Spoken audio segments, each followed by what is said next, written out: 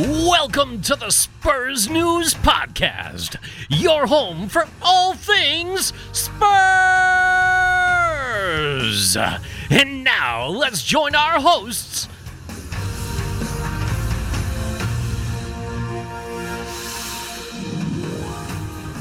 Hello everybody and welcome back to a new episode of the Spurs News Podcast. I'm delighted to say this week it's not just me. I know everyone's going to let out a collective sigh of relief. I am joined once again by my partner in crime, Matt. Yeah, Matt, I didn't want you to be lonely, like last week, so I thought I'd come and join you this week, mate. Yeah, thanks. Do you know there are three versions of last week's? There's one which I swore too much on, which I listened back and went, no. There's one which put out, which is kind of just sort of me talking and sort of kind of plain. And then there was one where I really started talking to myself. And I listened to that back and went, yeah, I sound actually insane. Yeah, nothing to do with the lockdown or anything. No. I just think that's me naturally. I'm quite bonkers. Yeah. It's funny though, isn't it, with podcasting? Because I obviously I listen to quite a few as well. Yeah. And I always think it does work better when you've got a couple of people on it sort of play off each other. It only even works, I think, for me as a single one if someone's kind of, I don't know, they've got a specialist subject that probably they want to give you details. But if you just kind of want to listen to what's going on and opinions and stuff, then definitely I think you need more than one, don't you? Yeah, for me it's like listening to a conversation. I mean, me and you have talked about it a few times about, me and you were sat talking, and it's very hard sometimes to imagine that basically we're in this pub. When we started, we had a couple 100, 200 listeners. We're like, that's a pub full. That's basically a pub full of people listening to us talk. That's kind of crazy. We go anywhere between 600 and 800, when the season's going anyway. It's 800 right now, not so much. But yeah, it's and that's kind of mad, this is a small village hall level now of people sat listening to me and you have a conversation about Tottenham and random nonsense, which is kind of mad. You think, mate? You think just talking by yourself? The idea that you sit at the front of the room going, "Hello, everyone. I'm here to talk about Tottenham today." That was a weird thing. Oh, mate, you do it well, though. You do it well. Yeah. Well, the recording that has been kept, by the way, because at some point I thought maybe at a Christmas special or something it'd be funny. There is basically me and I mean, I've said this to you before, like I love Robin Williams. I thought the guy was just a magician, and the film Good Morning Vietnam, where he plays Adrian Cronauer, and basically he constantly talks to himself, but he does other voices. Yeah. So I thought it'd be funny to do a Spurs News podcast by myself, where basically I'm like, there's a phone in and stuff, and it's just me being a prat. So there's a 20-minute recording, and it is just me doing stuff like that. So that's worrying. That's got to go out at some point, Sam. Seriously, as Christmas special or something. Yeah, people listening, if you do want to hear that, get in touch. Let us know, and I'll think about it. It's one of those things. Like I did it, and I was laughing. I was like, "Oh, that's really funny." And then I listened back and thought, "It's either funny or people are genuinely going to email in, like, are you okay?" Yeah. Like people are going to email you and just be like, "Yeah, seriously, dude, don't take a week off again. I think you snapped." Yeah. Do you know what though? We are always our harshest critics, aren't we? There's nothing more. There's nothing more cringy. I mean, I'm actually I do listen to our podcasts occasionally, but even now, like I kind of cringe hearing my own voice. It's just I can't help it. You're always. And I know it's not just me. A lot of people I speak to are the same. You just kind of. You can hear, like, if you make mistakes or if you've said something that's wrong, you're like, oh my god, why did I say that? And you do become your worst critic. The thing I find funniest is obviously we record this. It's sort of an hour and a half, and then typically I try and do it as soon as I can. I then edit it, so I'll go back through like clipping the music and just sort of take out any obvious things where we've ballsed up or we've had to stop or anything like that. But because I do that, basically, I talk it through and then I listen to it through because I have to listen to it all the way through to edit it. The amount of times, like, I've literally just recorded it and I listen back and go, I don't remember saying that. Oh, It's damn, so true. and I'm also like, I should not have said that. The amount of times I finished, I'm like, yeah, that's getting edited. Or I'm just like, oh no, I really should never have said that. I mean, I typically tend to leave it in because I think, well. Wait for the emails. Yeah, let's see how many people are actually listening. Oh, a lot of people listen. Yeah. Okay, sorry. It's funny, actually, this is a perfect segue into what I want to open up with. So, I think I've told you this, I'm pretty sure I did, because I think I've even mentioned it on the podcast, but a long time ago now, sort of like 10 episodes back, our podcast was actually taken down by our podcast hosts. And the reason why it was taken down is because they had a complaint from a listener of me being racist. Did you know that? Was it the Dele Alli thing? No. Okay. Aurier. Right, okay. So basically, I was very critical of Serge Aurier. We were talking about a game in particular. That's how long ago it was. Remember football? Remember that? Yeah. Vaguely. Yeah, just about. Yeah, so basically I was really critical of his performance. Someone said that I'm always critical of him and it's racist. It was reviewed, and obviously they listened to it and went, nope, you just said you didn't rate him as a right back. So, this is nonsense, and the podcast was put back up again. But ever since then, I have had this real trepidation, real kind of thing where I second guess myself a lot with things I'm going to say. So we're going into this show today, and I've written my notes of things I want to talk about. And one of the things I want to open with is about the story that came out yesterday, which is that Serge Aurier has broken lockdown rules for the third time. I've been pretty critical of every football player, regardless of race, creed, what club, or anything like that, who have broken the rules, because when you're in the public eye, yes, you didn't choose it, but you are in the public eye. You are being very well paid for being in that public eye. You are there to set an example. And to breach the rules once is kind of like, oh, you numpty. To do it twice, you're like, you actually don't care. To do it a second time, you're actually showing that you think you're above this. To do it a third time, I'm actually into the level now where I think perhaps maybe there's something wrong with him. Do you know what I mean by that? It's like, why in the hell are you doing that? That doesn't make any sense to me at all.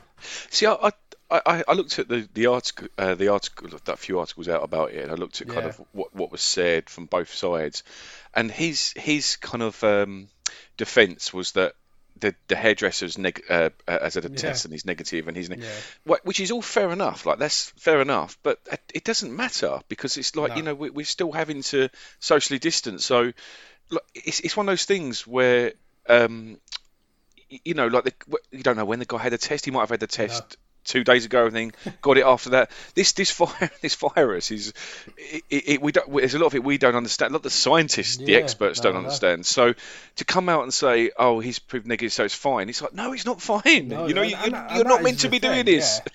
Yeah, and that is the kind of thing. And this is why I said that I think the guy's, perhaps there's just something wrong with him that he done. This isn't computing, because the reason why everybody knows this has happened for the third time is because he posts it on his social media. I know, he's not keeping it secret. So he has literally put it on Instagram to the whole world. Here I am with my hairdresser cutting my hair. Now, the rules are currently, they can't do that. Hairdressers aren't supposed to be working. Yes, soon that looks like that's going to be relaxed. But as of the moment he did this, nope, should not be working. He's from a different household who's literally come into his home. There is no social distance there, neither of them wearing masks. The thing just rolls on of everything that was wrong with that picture.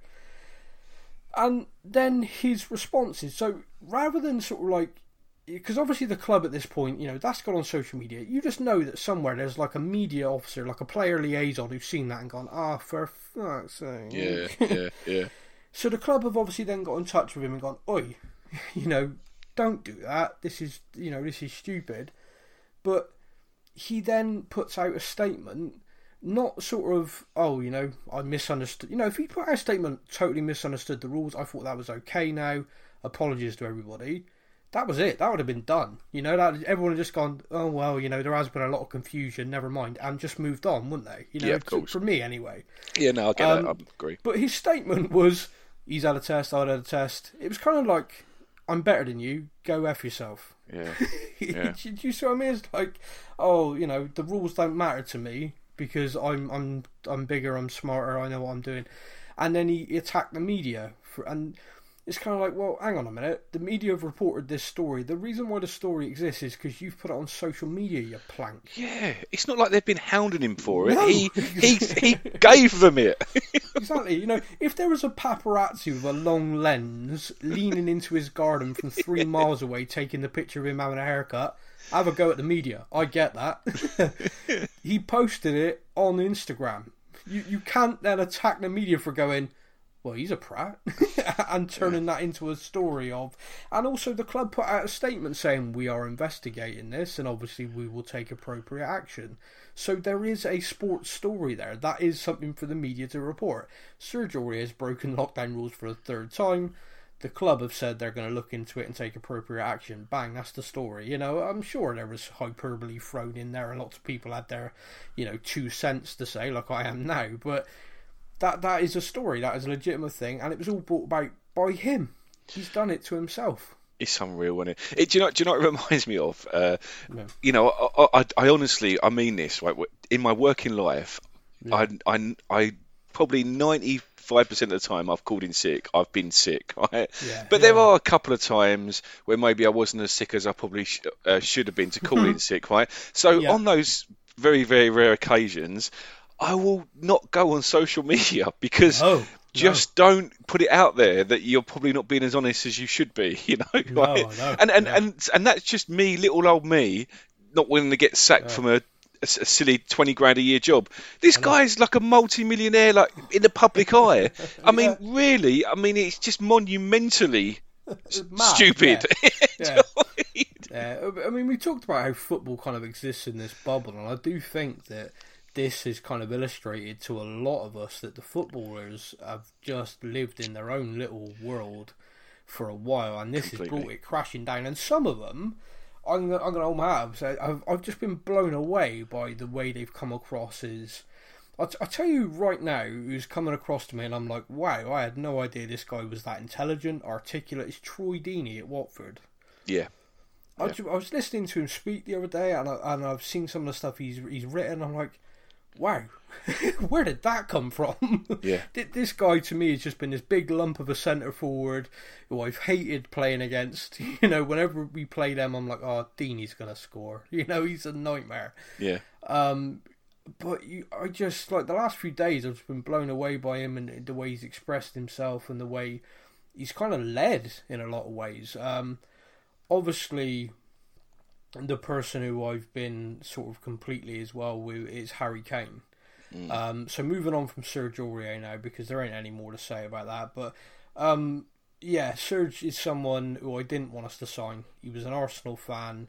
There was so much stuff about him and homophobia and stuff like that when we signed him. It was just like, no, I don't think he's a good enough player to outweigh, what was going on off the pitch with him. I don't think he's ever proven himself to be that good of a player. Yes, he has moments, but that's like a broke clock is right twice a day. That doesn't mean you don't replace it. So he's just a player I'm done with. Yes, of course I'm going to support him in a Spurs shirt because I support the team, but if we could get rid of him and bring someone else in, I'd be very happy. Yeah, no, I tend to agree. I mean, I'm trying to, like you said, trying to remember what football is, let alone, was he any good? I don't remember. Yeah. But just thinking back, you're right. I would probably have the same kind of description of him. So, yeah, he had his moments. He had some really good. I seem to remember a goal he scored. I don't know if it was was it against Brighton? Where I don't know if he meant to do it. Caught the volley. But he's clearly a very skillful football player. But I think it's his mentality, and obviously the silly decisions he's made in his personal life. You kind of understand now why he makes these silly decisions on the football pitch. On the pitch, yeah. Do you know what? Someone said that yesterday on Twitter. It was like, it's almost actually a little bit reassuring that he's clearly as daft in the real world as he is on the pitch. When you see him make a mistake there, you're like, what you're doing? Do you just not care? Oh, actually, you just do that. Yeah, that's actually just you as a person. So, no, I mean, let's draw a line under that. But, just, kind of crazy. And move on to something which... I've personally not stopped smiling about, and that's Harry Kane being the shirt sponsor for Leyton Orient for the next season. That story broke out of nowhere. That kind of wasn't rumoured or anything like that.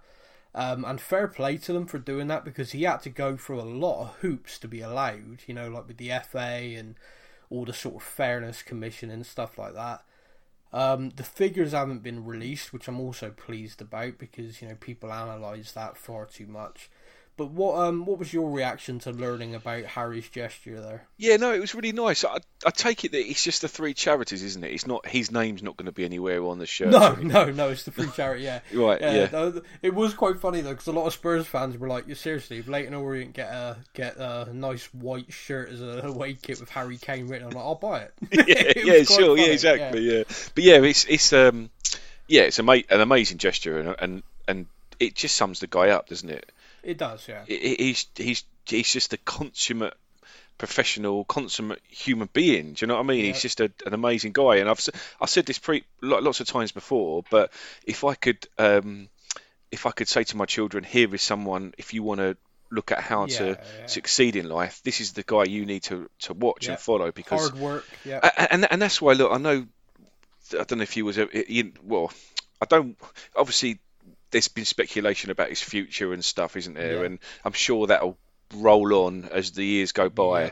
But I almost, and I've said this before, I think I might have even said it on a previous podcast about my crazy idea that we send him on loan for a year to Real Madrid so he can win some trophies and then come back. Because he deserves lots of trophies. Yeah. He really does. He never as a professional in my lifetime, I think, deserved to finish their career with loads of trophies in their cabinet more than that guy. He deserves it so much, and that's why I think if he ever does leave, I'll be sick as a parrot. But I don't know. Part of me would be like, well, yeah, off you go, Harry. You deserve it, mate. Yeah, it's difficult because the Pochettino era, 2015-16, 16-17, those 2 seasons. The guy was flying, the goal machine. We as a team were looking great, and we were right there.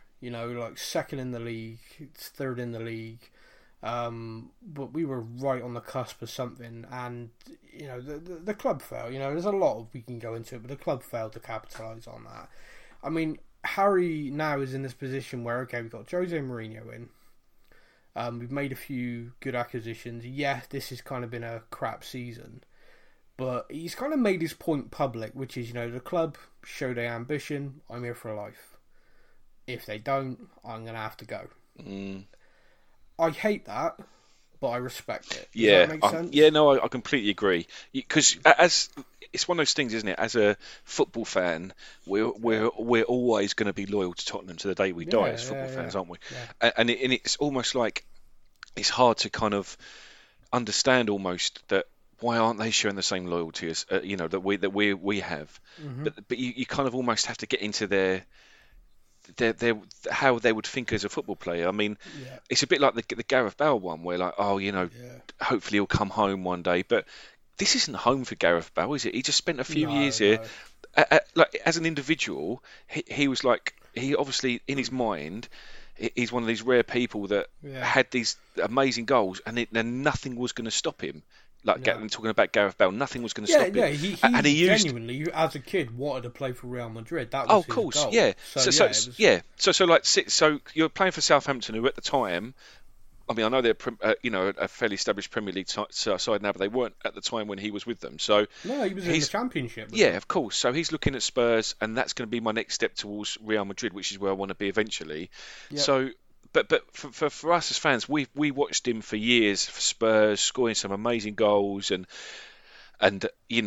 thinking this is it. He do the heart shape. He loves us. We love him. Yeah. But it's difficult because we're always going to be Spurs fans to the day we die. And although a big reason, and he said it, didn't he, Harry Redknapp, Harry Kane when he was younger, that part of the reason why he's done so well at Spurs is because of the way Arsenal rejected him. So that's kind of maybe makes the situation different to the Gareth Bale one, but at the same time, it's like he's what is he, 26, 27 now, Kane? Yeah. So at some point, he's right. He's got to show ambition. Like we've got to show ambition because he wants to win these trophies. But if we do go backwards, when he gets to 34, 35 and his career's over, yeah, it's difficult, isn't it? Because you almost if he stayed at Spurs his entire career, no doubt he will surpass Jimmy Greaves' scoring record. He will be the greatest goal scorer of all time, greatest striker of all time at Spurs. I think he will be like. There'll be a stand. One of those 4 stands in the new stadium will be the Harry Kane stand. Absolutely. But what does he prefer? Does he prefer that legendary status at one club, or does he prefer when he's 34, 35 to look at his trophy cabinet and go, look, I've got a few league titles, and it's what's more important? Do you know the funny thing is, because his family are all diehard Tottenham fans, so he himself is a Tottenham fan.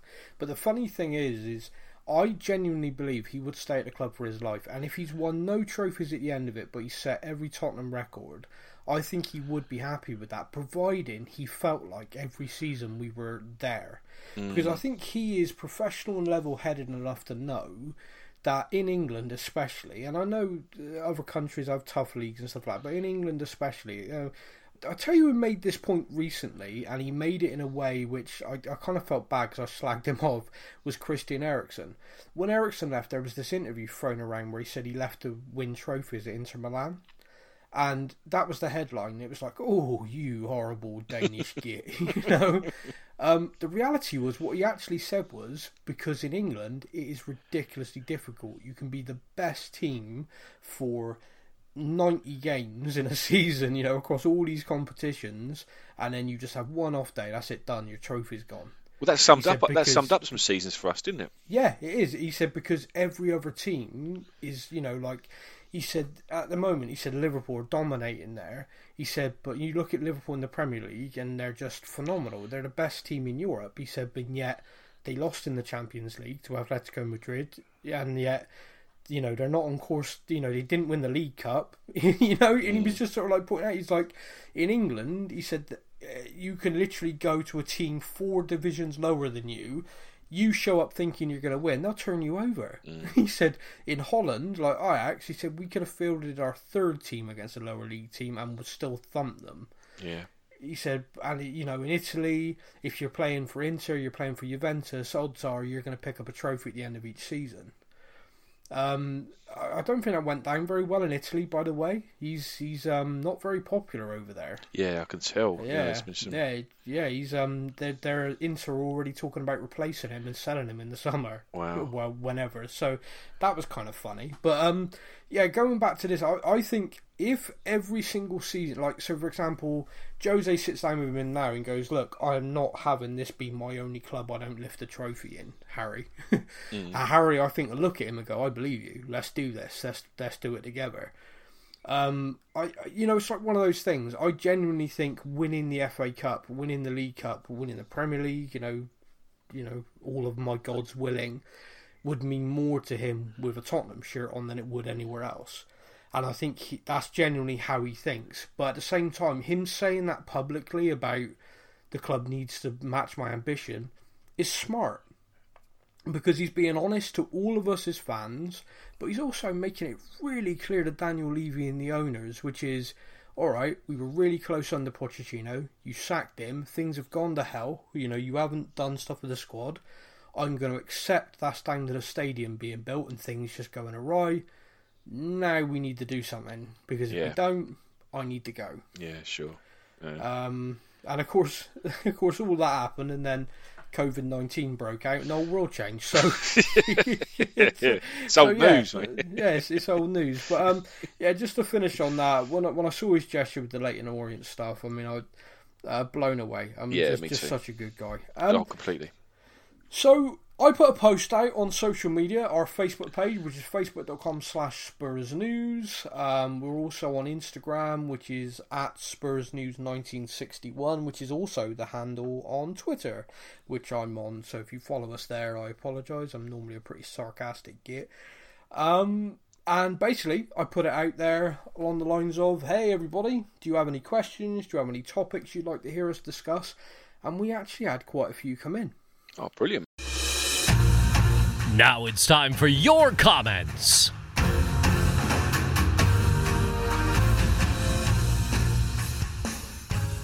Now, I'm going to head over to Instagram first, because there's 2 on there, and I don't want lovely Laura to be mad at me if I ignore people on Instagram. So the first one is Eddie Allen just wants us to comment on the rumour of Pochettino going to Newcastle. What do you think? Well, How do you feel about him showing up for another Premier League team? He can do what he likes, can't he? I mean, has a takeover happened yet? No, it's not finalised. No, everything's kind of up in the air, as is everything. I know we've discussed this before, but I'm guessing if it happens, if the takeover happens, Newcastle will probably do a Man City where they'll kind of want to develop over the next 2 or 3 years, spend a lot of money, and then 2 or 3 years' time start winning trophies consistently.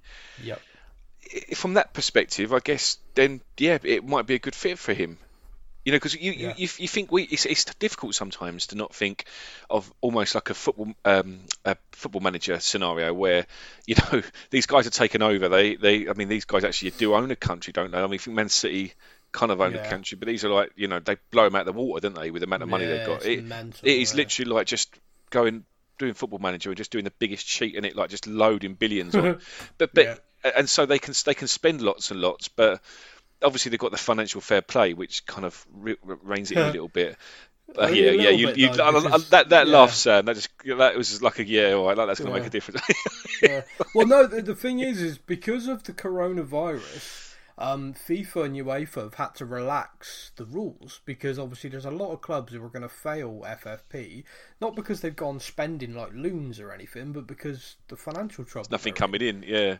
So the irony is, if this goes through now, they could actually go to about 200 to 250 million per window for the next 3 windows before they'd even hit an FFP kind of raised eyebrow, because Newcastle as a club's a massive stadium, so there is actually, you know, season ticket sales and everything up there is actually a revenue stream which they can show on the books as, look, you know, we're investing money, but, you know, we're not going over and above this. Also, by the way, our consortium now sponsors the stadium, and our consortium now are doing individual player sponsorships. And, you know, this player signed for us and he's only on 50 grand a week. However, he's also got a side job where he's publicly speaking for our company and he's earning £1 million a month.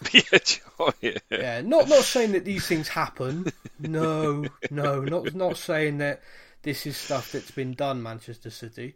But they're just putting it out there as possible ways that they could do this and stay within the rules. But 250 million for Newcastle for, let's say, this summer, next winter and next summer would transform them. Yeah, and that for me then, that tells me that huge amount, they'd probably want a established manager, you know, that could just go in and give them instant success. I've always said, like, with Pochettino, the way he manages, you've only got to look at Southampton and us. I know, obviously, it wasn't a trophy-laden experience, but he transformed. He transformed both clubs. And that's how, and he does that by. Well, I mean, we don't know. We haven't seen him, have we? Being at a club where they've spent hundreds of millions, so maybe that might be another bow to his string. You know, also, if I was that rich and I was looking to invest in a club and basically that whole club would need to be transitioned. You know, it's kind of been almost like a yo-yo club for a while. I remember the Kevin Keegan era of Newcastle, and they were just a joy to watch and kind of, you know, mad, and they'd make signings, and, you know, they were kind of one of the big Premier League teams at the time. But then since then, they, you know, it's been a mid-table at best, yo-yo club in terms of relegation and coming back up. So culturally, within the club, you know, from the youth setup all the way up, it's going to need transformation. The best person, really, to do that job would be Mauricio Pochettino. Yeah, completely agree. And if you gave him the financial backing, you know, he's one of those managers, he might not spend all that money. You know, some managers that go in and be like, right, I've got 250 million to spend, brilliant, I'm having that. He might go in there and go, well, I just need these 4 or 5 players. Get me them, and that's all I need, because I don't want to add that many. I don't want to upset the squad balance. But you get me those 5, we'll achieve this year, and then next year get me. We'll swap these around. We'll do this. He's that sort of guy. Project. He's all about sort of going in with a project, and I think something like that, where he genuinely has the financial backing to do whatever the hell he wants, could be really attractive when you consider where he's come from, where basically he was like, I want that player. Ooh, he's expensive. How about this one? Well, no, he's nowhere near as good. Yeah, but he's cheaper. Come on. You could train him. Go on. You could turn him into something good. That'd just be like a joy, wouldn't it? Oh, completely, yeah. It'd be like transitioning from a job where you've got a budget of £100 a month and you're stretching it to a budget of 10 grand, and you're like, everyone can have a new car. We're all good. If he goes to Newcastle, of course I'm going to find it difficult in being at a different club in the Premier League.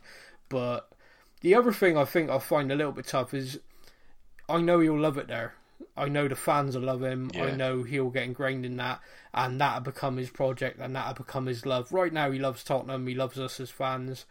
If he went and did a job at Real Madrid for a few years, picked up some trophies, maybe Juventus picked up some trophies, yeah, he'd enjoy it there. And of course he did, love the fans there who love him, but we'd still be in his heart. I think if he goes and does another project somewhere, I think we're going to get ousted. But I'm not going to think about that. I'm not going to think about it, like a jilted ex. The other comment on Instagram just says, please sell Eric Dyer. Alright. I'll run that past my mate Daniel Levy. He said please, to be fair to him, so I feel like I should get right on that. And if me and you were actually doing it, then the sale, do we get a cut of of whatever he gets sold for? Hey, I'll tell you what, me and Dan for years, Dan from our admin, have been talking about how me and him want to be agents for years. It's the way forward, Sam. It's the way forward, mate. Yeah, it really is. I got a mate who's a scout who talks to me about agents and stuff like that with young players. So he will go to these youth development sort of festivals, if you like. So young teams will field these kids, and then regional areas pick them up and come along to trials and stuff like that. And they have these tournaments, and scouts will go to the tournaments. And he'll go there, and he's like, you got the scouts there, and they're kind of chatting to the parents and stuff and trying to get to know the kids and things. And he's saying, it's like the car park, the sleazy agents. He said, I saw a scout talking to you. Here's my card. Don't let him do any deal without running it past me first. Don't talk to him about clubs. You make sure you call me. And he's like, now technically, kids that age and everything cannot be represented by agents. Agents aren't allowed to get involved till 17, 18 and turn professional. But what they do is they become contracted to the parents. So the parents will hire them, in essence, for advice. They're not being an agent to the kids. We're talking about 10 to 15-year-olds here. Yeah, and these agents are all over them from that age, because of course if they develop and go on and become big, they're on your books, you earn a fortune. Yeah, of course. Yeah, exactly. It's just awful. Anyway, I hate it. But yeah, I want to do that. Yeah, I want to be that unscrupulous. Yeah, I want to be that guy. So over to our Facebook page now then. So Mark Ivy opens us up, and Mark says, I'm from South Africa. Oh no. Do you know what? Just before you go any further, I've watched 2 programs recently on South Africa, and honestly, I don't know if it's because we're not allowed to travel anywhere, but Christ, man, when this lockdown is over, I am going to book a holiday to South Africa. It's such a beautiful country. Go to Cape Town. I love it there. Right, okay, so Mark Ivy. Mark, apologies for this, but you've asked for it. Hello, I am from South Africa. While our rugby teams have won the World Cup 3 times, our cricketers have been labelled as chokers for the past 30 years for always stumbling in the final hurdle. It is without doubt a psychological factor. Spurs are the same. Defeated in our last 2 finals, Champions League and League Cup, previous 8 FA Cup semi-finals, we fell away in our recent 2 attempts at winning the league. Why is this? Mark, apologies to. Was that Kevin? Have you just got Kevin Peterson on? I didn't. Yeah, he was a guest. You're breaking lockdown rules there, Sam. He shouldn't be in your house. Well, I know, but yeah, me and Kev like tight. So to the nation of South Africa, apologies. To Mark especially, apologies, but I had to do that. Sorry, Mark. You've asked probably the biggest question of Tottenham for a long time, which is, how in the hell do we constantly get so close and then not get over that final thing? And I've argued for a long time, which is like with a goal scorer who's on a goal drought, you just need one to go in and off your ass, and then you're going. If we pick up one, I think all of a sudden it snowball, because everyone will go, "Oh right, that's how you do it," Yeah. It is a weird thing, but it does seem to happen with some teams, like in every sport across the world, in like different franchises. And I'd like to point out, it seems to happen a lot with teams I support. Yeah, it's you. It's your cursing us. I'm starting to think it's me. So maybe next season when we come back, I'll go like support the MK Dons or something, a club I don't mind crippling. And you guys carry on with this and see if it makes a difference. Can you support a different national club as well? Like, don't support England anymore, just so like we can get past the final hurdles.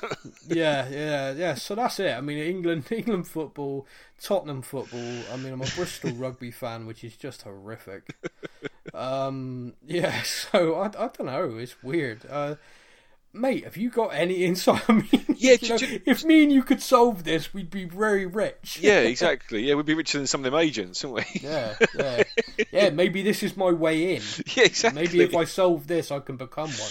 I don't know, mate. Do you know what I find weird is that what do you say? What did you say? 30 years. So over this period, and the amount of FA Cup semi-finals, but over that period of time, they're different managers, different football players. So it's not like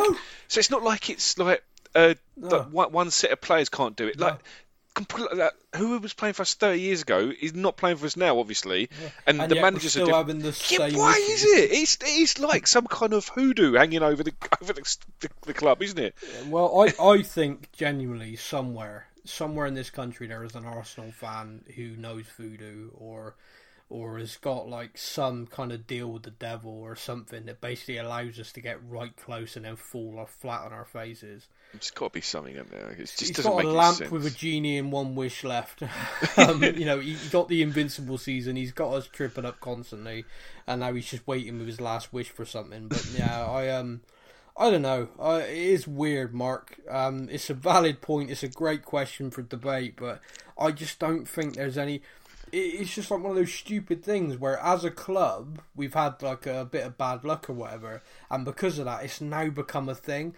Every time we get to a semi-final, every time we get close, think about what happens. The media jump on, you've lost your last 8 semi-finals in a row, or you've lost your last finals, the last time Tottenham lifted a trophy was then.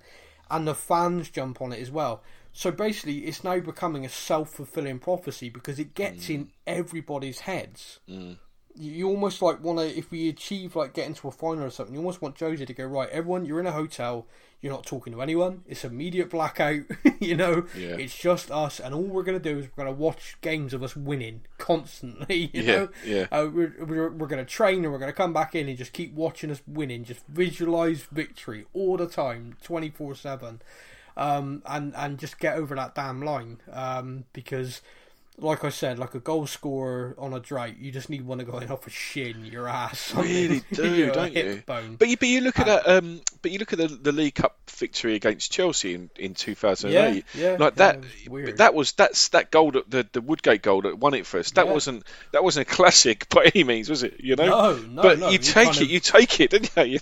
Yeah, damn straight you do. Yeah.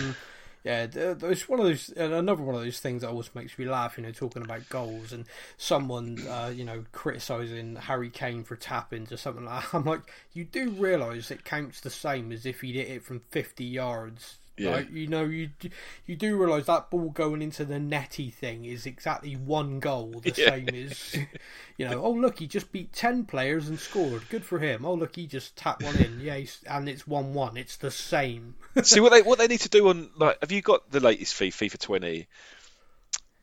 on like Xbox or play. Oh, mate, do you know what? Now Seb's like at 8 now. Me and him are just like, you know, I can. It's like playing someone who can play it now. You know, to the point now where a couple of years ago I used to like go easy on him, and now even when I play at my full potential, I still lose it, and it kills me. But I have to kind of be the dad that's like, yeah, you know, I'll take the loss on the chin. When inside, I'm like, I can't deal with this. Like, you know, I'm getting thrashed by an 8-year-old. Yeah. But they have you've got these different things, different rules you can apply to it, and like one of them is like you can take away offsides, which is brilliant because that's like we score loads.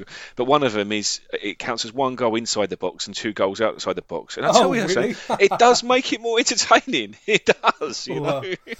Well, there you go. That's a suggestion. We're talking about Project Restart. How about you bring that in? So you score from outside the box is 2 goals. Yeah. There you go.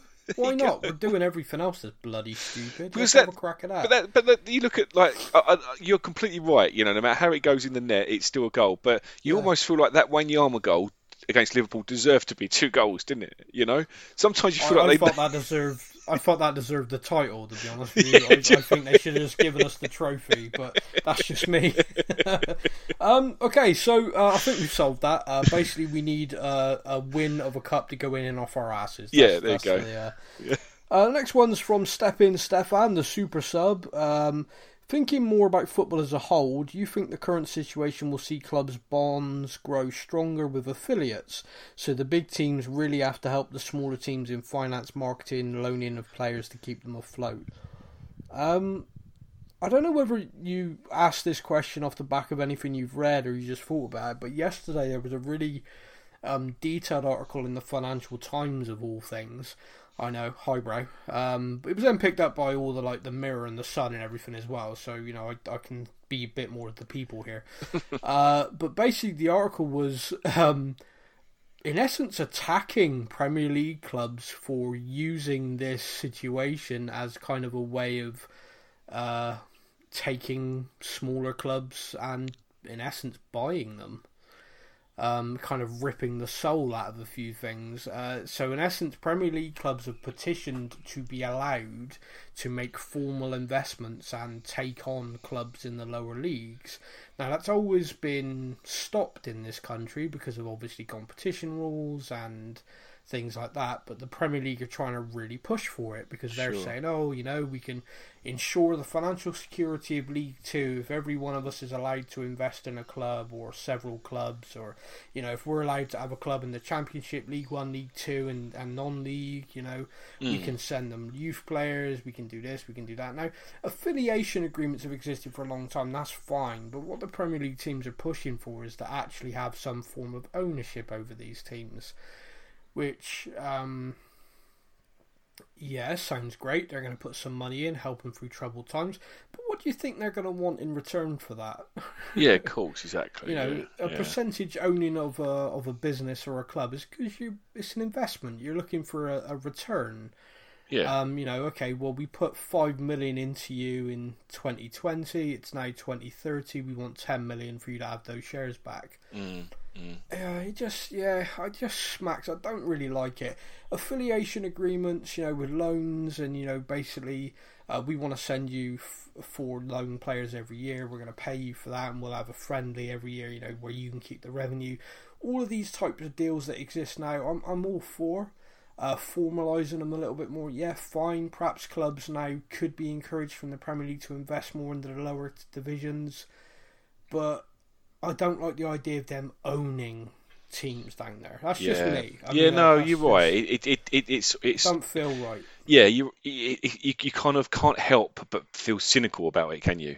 That's the problem, isn't it? That is the thing. Yeah. I mean, and whenever you got situations like that, I got no doubt there would be some owners who would genuinely be doing it to help to because they realise that, you know, lower league football, etc. Without it, there is no Premier League. There is, you know, no gateway for a lot of players to come through. But there'll be some that are purely out to make money from that. Yeah, of course, yeah. I won't talk about where I think Daniel Levy would sit because we all know. Okay, so Liam Dempsey says, what would be the best way forward from a Spurs point of view for this season? Okay, he's given us some options. You ready? Go on. Let's go. Number 1, null and void. Well, yeah. From a Spurs point of view, yeah. Put us out of our misery. Yeah, we're still in the Champions League and we're done. Yeah, great. Number 2, season to finish now with positions worked out on the weighted point system. Based on the calculations, we'd finish 8th. I agree, Liam. It is 8th or 9th, definitely. Or 3, the season resumes and is completed under Project Restart, gives Jose a chance to get the team firing again without the injuries. I think purely from a Tottenham point of view, null and void. Yeah. Because we'd be back in the Champions League for next season with the income that ensues. We would have, basically this will become like a long-ass pre-season break where so many of our players who are fatigued, like Kane, etc., have been carrying niggles, winks. They could be ready to rock and roll next season like they haven't been for a long time. But from a football fan point of view, I don't know. I think probably it should be the end of the season with the weighted points, because Liverpool being denied the trophy doesn't feel right to me. As funny as it is, you're right. Yeah, you're right, and it. Obviously, I know we've had conversations on previous podcasts recently about their silly ideas that they're trying to suggest to bring it back, and I don't think like that. I saw an article yesterday, and they were saying that the government are obviously getting involved, and they're saying that the government are telling them that all the games need to be on free to view, the remaining games. Yeah. But I just can't get past this. Like if it was football like we know football, then that makes sense. But it's just not going to be football like we know football, and I genuinely, like, and I say this right, genuinely, I don't think I'd really be interested in watching it with no crowds and with the masks and stuff. So yeah, I mean, probably like you suggested, like do the point. It's a fair way of doing it. Liverpool get the title. We can just move on, can't we? And as much as like you say, the null and void one would be fantastic. It is unfair, isn't it? I mean, for Liverpool, they've had such an amazing season. It would be just that's beyond cruel. And we talk about there being a voodoo doll on Spurs. Yeah. Oh mate, that would pale into insignificance on the one that was on Liverpool if that happened. It's just. I mean, like I said, funny, but not fair. Yeah. There's plenty of Liverpool fans on social media that I would take a great amount of pleasure in winding up. But at the same time, there's plenty of Liverpool fans that don't deserve it. And I like Liverpool. Like I've visited Liverpool a couple of times, and I like how Liverpudlians. I like them because they're very like they've. With the Hillsborough thing, for example, right, they don't buy the Sun anymore because of the disgusting way they lied about, and they stick to that. They're like, this was something horrible. You attacked us as a city. We're not gonna, and we won't ever stand for that again. And it doesn't feel like they're being like they've holding a grudge or anything like that. They was treated badly, and they're gonna show show the people who treat them badly that they're not interested anymore, and I like Liverpudlians, and that obviously recently with the schools going back and the mayor of Liverpool saying, I'm not going to have them back until everything's safe. I really like that city, so I know probably most of the people who live in Liverpool are Everton fans, right? And most Liverpool fans we know don't even go. They've probably never been to Liverpool in their life, but as a city, I'd feel rotten if they were denied that. Okay. Well, there you go. That's very nice of you. I see. As you were talking, I was coming round the other way. But Kian Blockman says transfers. Who do you think will go? Who do you think we will sign? It's very difficult because obviously the COVID-19 thing really throws everything into the works. I know from what I've seen, Juan Foyth appears to be on the way out. I think Michel Vorm would be released again for the second season in a row. And then come back middle of next season. Maybe, yeah, who knows? Yeah. I think we'll see... I mean, I genuinely think the club are going to try and sell Aurier. That's not just me saying that through hope. I do genuinely think they would like to see him leave.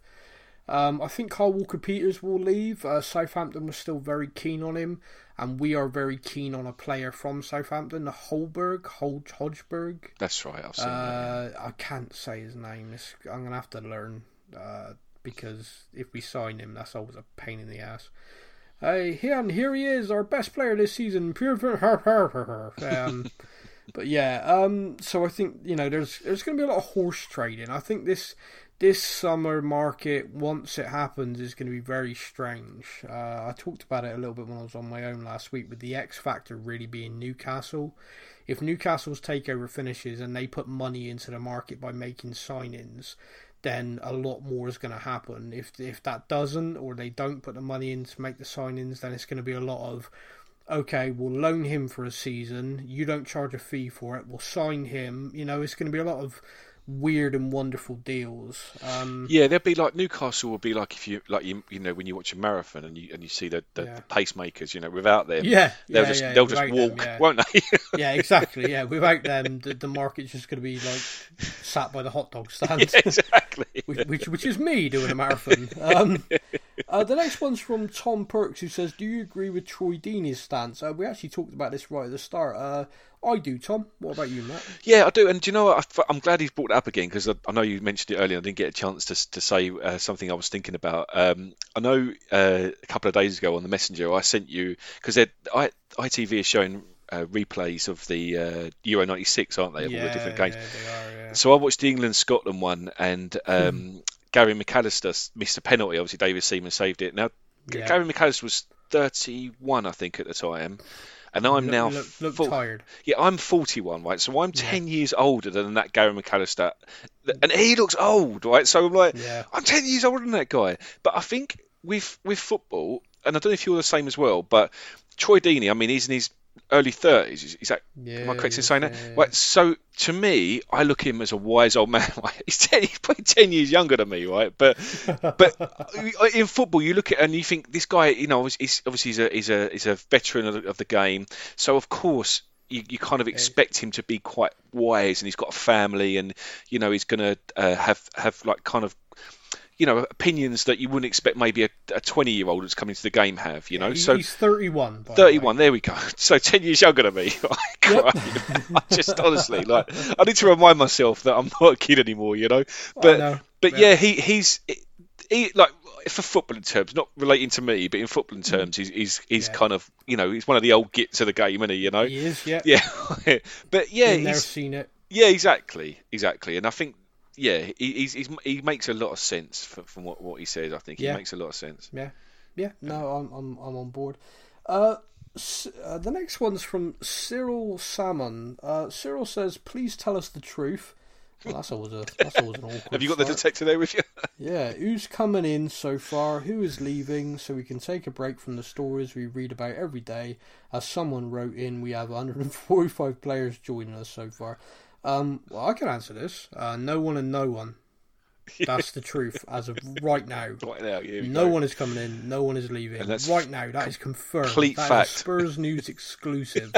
Yeah. You can report it wherever you like. Yeah, you can go to people and go, I listen to the Spurs News podcast, and they confirmed as of the 21st of May, year of our Lord 2020, there is no incomings or outgoings.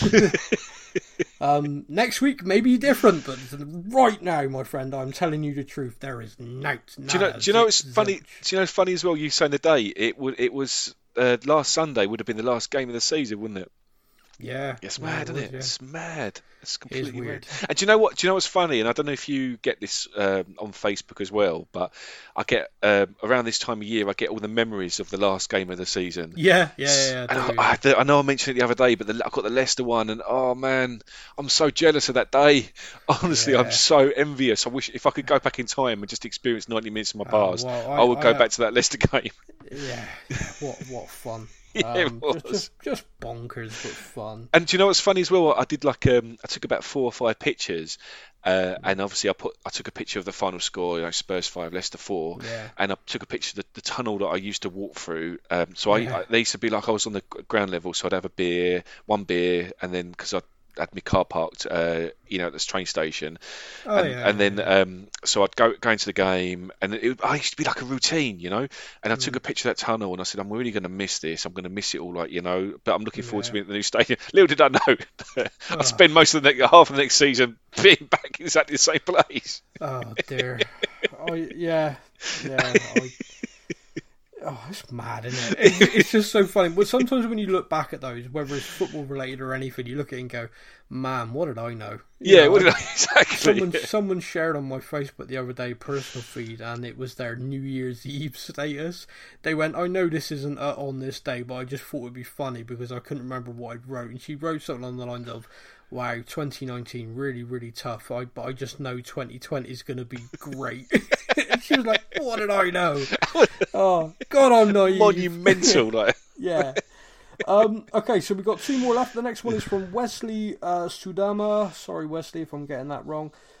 Should we combine under-18s and under-23s with the first-team squad, creating one big squad for all the leagues around the world, scrap the transfer window, and just basically move forward that way? The under-18s and under-23s have had their seasons voided. Obviously, this season's finishing. If they do Project Restart, the 2019-20 season will be finished with football, which means the under-23 and under-18 squads are eligible to be included in the first-team squads because they were registered players at the clubs. How many of those players and what that would involve would actually be involved with first-team squads, I don't know. I understand. I understand his sentiment. I do understand his sentiment, but in reality, you're not going to, especially if Mourinho's thinking there's a chance here that we can. That's very slim chance of us making the top four. He's not going to pick someone from the under-18s, is he? He's just not going to. It's a nice sentiment. I do understand the sentiment behind it, but from a kind of a reality point of view, I don't think it really kind of makes sense. No, I agree with you. I agree with you. Now, the last comment on here is from a guy called Thomas Orton. Thomas Orton, now, I just had this moment of utter what the actual F going on here, because when you look at it in this comment, it looks like Thomas Orton's profile picture on Facebook is a swastika. Because it's minimised on this thing. Now, when I clicked on his Facebook profile, it's actually a picture of 3 soldiers taking down the swastika. I'm guessing it's family members or something, or just a profile picture he picked for VE Day. I don't know. But man, dude, seriously, if you're listening, change that, because when it's minimised, all you can see is the swastika. And I'm like, what the hell? One, are you a Spurs fan? Because that is a conflicting ideology right away. But 2, how can someone with a damn swastika then just ask like a perfectly normal question? Like Thomas Orton says, is there any point in retaining a membership for next season? Which is actually a perfectly good, legit question. Listen, Sam, Hitler might have asked perfectly normal questions in his day, Hey, mate, he was a beautiful painter. I mean, he couldn't have done me house, but some sunflowers and stuff, yeah, he's really talented. Oh, dear. I can't believe I just made a Hitler joke. Oh, see, this is another one of those instances. When I come to edit it later, I'm going to have a real dilemma. I was going to say, do I leave that in? Do I take it out? I'm going to leave it in because I hope people listening have got to know me well enough. And anyone who's a new listener will hopefully get from my tone that... Anyway, move on, Sam. Move on. Don't make Hitler jokes now. But yeah, speaking of Hitler jokes, if anyone's stuck for a film to watch... There is a film called Jojo Rabbit. I want to watch this to everybody. Yeah. It is a film that is as brutally heartbreaking as it is heartwarming of any film I've ever seen in my life. There are scenes in it that genuinely almost brought me to tears out of nowhere, and there are scenes in it that just filled me with so much joy again. I nearly had a tear in my eye. I mean, obviously it was dust because I'm a man. Yeah, of course. Something in your eye. But yeah, sun and all that crap. Right, hey, geezer. But yeah, check it out. Genuinely, if you're in lockdown or whatever, you're struggling for it. I think it's on pay-per-view at the moment, but it's worth it. I haven't seen a film like that in years. Last time I watched a film and was that blown away just by everything on it was Forrest Gump years ago, back in the 90s. This film's everything. But yeah, sorry, Thomas Orton, our Nazi flag waving dude. Is there a point in retaining a membership for next season? It's a personal choice, really, I think, Thomas. I mean, I made it abundantly clear on the podcast, and I meant it. There was no way I was renewing my membership for me and my daughter whilst the club weren't paying their staff. That was my personal position. It wouldn't have meant a lot to the club, I doubt, just a couple of memberships dropping off. But it was just something like, I am not putting money in, I'm not buying merchandise, I'm not doing stuff like that whilst the club are acting in this way, which I didn't agree with. Since then, I've got to be honest with you, and I do know it's because a PR firm have told them you need to sort your shit out. I'm not naive. But the club have acted really quite well recently, including the news yesterday about tickets, which maybe you can say a little bit more about, mate, 'cause I'm sure obviously you know. Yeah, it was fantastic news as season ticket holders like myself. So they've basically said that the remaining 5 home games are going to be refunded to the account, and you can then use that to basically reduce your season ticket for next season. And I missed about 4 or 5 games this season through work, so I'm going to be looking at sort of £700-800 off my season ticket, which when you factor in how much those season tickets cost, is going to be a fairly decent whack off it, Yeah. And they're really. I mean, I know you did say yesterday that you thought, and I thought as well, that it'd be like they were going to use it to Spurs credits, and you can use it in the club shop, I was genuinely expecting, like, okay, everybody, we've now invented Tottenham dollars, so you can spend them inside the stadium. Yeah, no, exactly. But I did see. I mean, I've only been a season ticket holder for. God, is it? When did we move to Wembley? Is it 4 years? 3 years. So I've been a season ticket holder for 3 years. So I something I didn't know, and anyone that's listening who's had a season ticket for a long time will probably go, yeah, that's a thing. But in the email as well, it said that they will also be looking at fans being able to swap their seats. Yeah. And I don't know if that means you can sit next to people you know or anything, but I genuinely, if I get a chance, I am going to see if I can get a seat in the south, because I love where I am. But yeah, I just there's always a tinge of regret for me, because when we moved to the new stadium and the package come out, with how it's going to work with getting your season ticket, and for anyone that's not a season ticket holder or hasn't listened to the podcast, when I was talking about it, you got 8 different levels. So the people who have been season tickets holders the longest got the first dibs basically on wherever they wanted to see it. And because I'd only been a season ticket holder for a short period of time, I was at level 6 out of the 8. So by the time it got to me, there were still seats in the south, but you were looking at probably the closest 4 rows from the back. Yeah, so I remember you saying. Yeah, are you thinking of moving because of those people that sit next to you? Remember before the show started, you were talking about that guy. Do you know? You said, if I got to listen to him go on about he started his own podcast, I'm just going to move to the other stand. Is that what you're thinking of doing? Yeah, do you know what? It's funny when you pick a season ticket, it's really difficult because you think, who am I going to end up sitting next to? But I'm not just saying this. I'm genuinely not just saying this, Sam, because I'm doing a pop. But I couldn't have picked too nice a bunch of people either side of me. They're fantastic. But I just feel like. But you want to move anyway, yeah. Well, if I could, I'd ask them if they can come with me. Do you know what I mean? Can you come and sit with me in the south? See. But I don't know. A family migration. A family migration, yeah. But see, this is the thing, right? So I and I said this before, right? When I'm at the ground, I have my moments of contemplation.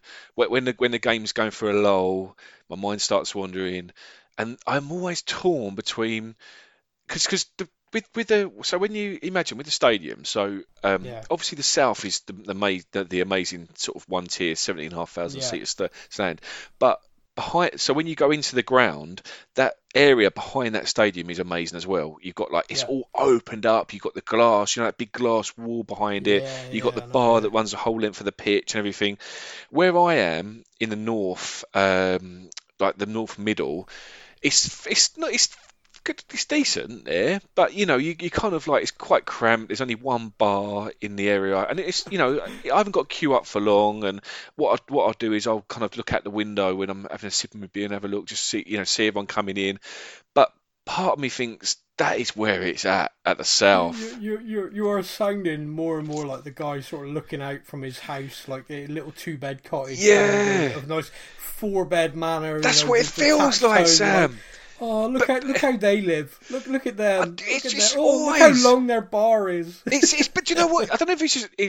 I know we're not all the same, but me personally, the green eye monster hits me more than it should, right? And so but then I think what I like about where I am is I hear the noise, I see the rumble, and when you're actually inside, involved in it, you don't feel it as much, do you? You know, you're kind of like you're part of it, which is great, but you're not experiencing it like someone watching it. It's almost like, you know, when you watched football on television, it's completely different to being in the stadium. Well, it's like you've said to me before about how much sometimes, like, if something happens, you actually almost get hit by the wall of noise, like, and you sort of like see a reaction, then you're like a wave like comes down the stadium. And it does. Like, wow. It really does. It is incredible. And when you start hearing a chant, like, you know, or a song being sung, and you see it just grow like this monster in the south, and then it just starts spreading to the rest of the stadium. It is hairs on the back of the next time, you know. But I've sat in the south a few times.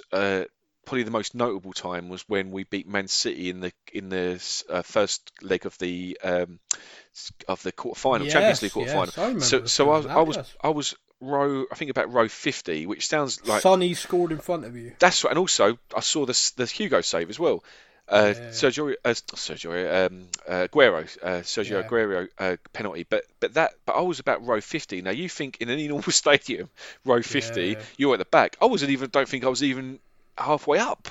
No, that was the thing that hit me about that stand, is like, you sort of felt like row 50, row 60, I still feel like I can touch the pitch. I know I can, but you still feel like you're right there. It's insane. It's absolutely insane. And they did a good job. Yeah, they absolutely did. And I mean, look, if I was a rich man, I would be in the east or the west, like, you know, because that is where you like. I know it was a really crappy game, and I don't like, my memory's obviously tarnished, but the Southampton game, the FA Cup, when we got knocked out. Now the game was crap, and it's like, you know, if I could erase that from memory, I wish I could. But the view was cracking. The view was incredible, because I was about 4 rows behind where Mourinho sits. I remember you telling me. My God, Sam, it's insane, right? Because you're at the same stadium that you are. That I'm at the same stadium. And yet, sitting in a different seat feels like I'm at a completely different stadium. It's incredible how a view can really affect how you perceive the game. Oh, massively. I had a friend who had a season ticket at White Hart Lane, and their view was partially blocked. And so basically, what they do is they always try and like do a ticket swap. You know, if tickets were available, they do a swap, because they didn't want to give out their season ticket look, because then they'd be out of it. But yeah, they were like, you know, when they got different seats for a game, it'd be like, oh, look, the corner of the pitch we never normally see. It's like nothing might happen there, but it's lovely to see there's a corner flag. Oh, look, there's people there. Hello, people. We don't normally see you. Yeah, but anyway, that's enough of that bonkersness. But yeah, I think we've answered the guy. I think we've covered everything, which is frightening. Do you know? Can I say before we do finish the podcast? I know in previous podcasts, especially when the lockdown had started, and you know, and especially the episode when you and I both got quite angry about the way Spurs, you know, this obviously before they changed their mind and everything, and we was talking about other businesses. I know, just for people who are listening, and I don't know, it was just a tweet I saw, so it wasn't something that was in the news, it was just a tweet, so I don't know how far and wide it's gone, but the key cutting guys, Timpsons, so the guy that owns Timpsons, he basically it come out on this tweet that his staff are furloughed, but they pay the 20% to me, and it costs them £500,000 a week. Right, these guys are paying this. Put me into sort of. Of course, no, it wasn't to put you in check, but it was just to kind of shame the other companies. So, genuinely, like, anyone, when anything gets back to normal, you need your key cut in. Like, everything that needs cut in is going to go to Timpsons for me, you know. Yeah, definitely. And that's good. And that's a good news. And that's a good news one. I know it's not Spurs related, but I got so angry about companies that treated their staff badly. And like yourself, there's other good guys out there. Oh no! Don't class me as a good guy. You're a good guy, still mate. Struggling. But you're a good guy. You're a good guy. But mate, thank you for joining me. Thank you to everybody for listening. we know things are still really upside down and crazy, so please do continue to stay safe and make smart decisions. The advice is changing all the time from that, but make decisions based on how you feel and how you feel safe. That's my advice anyway. As Boris Johnson says, common sense. He does say common sense, doesn't he? And then he's got that look of a man that has no common sense. He got himself. It's like one of those things. He's obviously an intelligent guy, but he has that look constantly of someone who's just been woken up. Does that make sense? Well, his hair doesn't help, does it? Like when you just wake someone up and they've got that, whoa, what's going on? You ask them a question and they go, what? And it could be like the simplest question in the world and they will stumble because they've just woken up. That's how he comes across to me. And I know he's a smart guy because I've seen him lecture and stuff like that. So, but he always has that kind of like, someone could say to him, Boris, we've lifted some lockdown restrictions. How do you feel it's going? And he won't go, well, I think. He'll go, anyway, but that's just my little bit of stupidity to end the podcast. Mate, thanks for joining me. It was always fun. Like I said, everyone, stay safe, take care, and we'll be back next week. Yeah, take care, mate.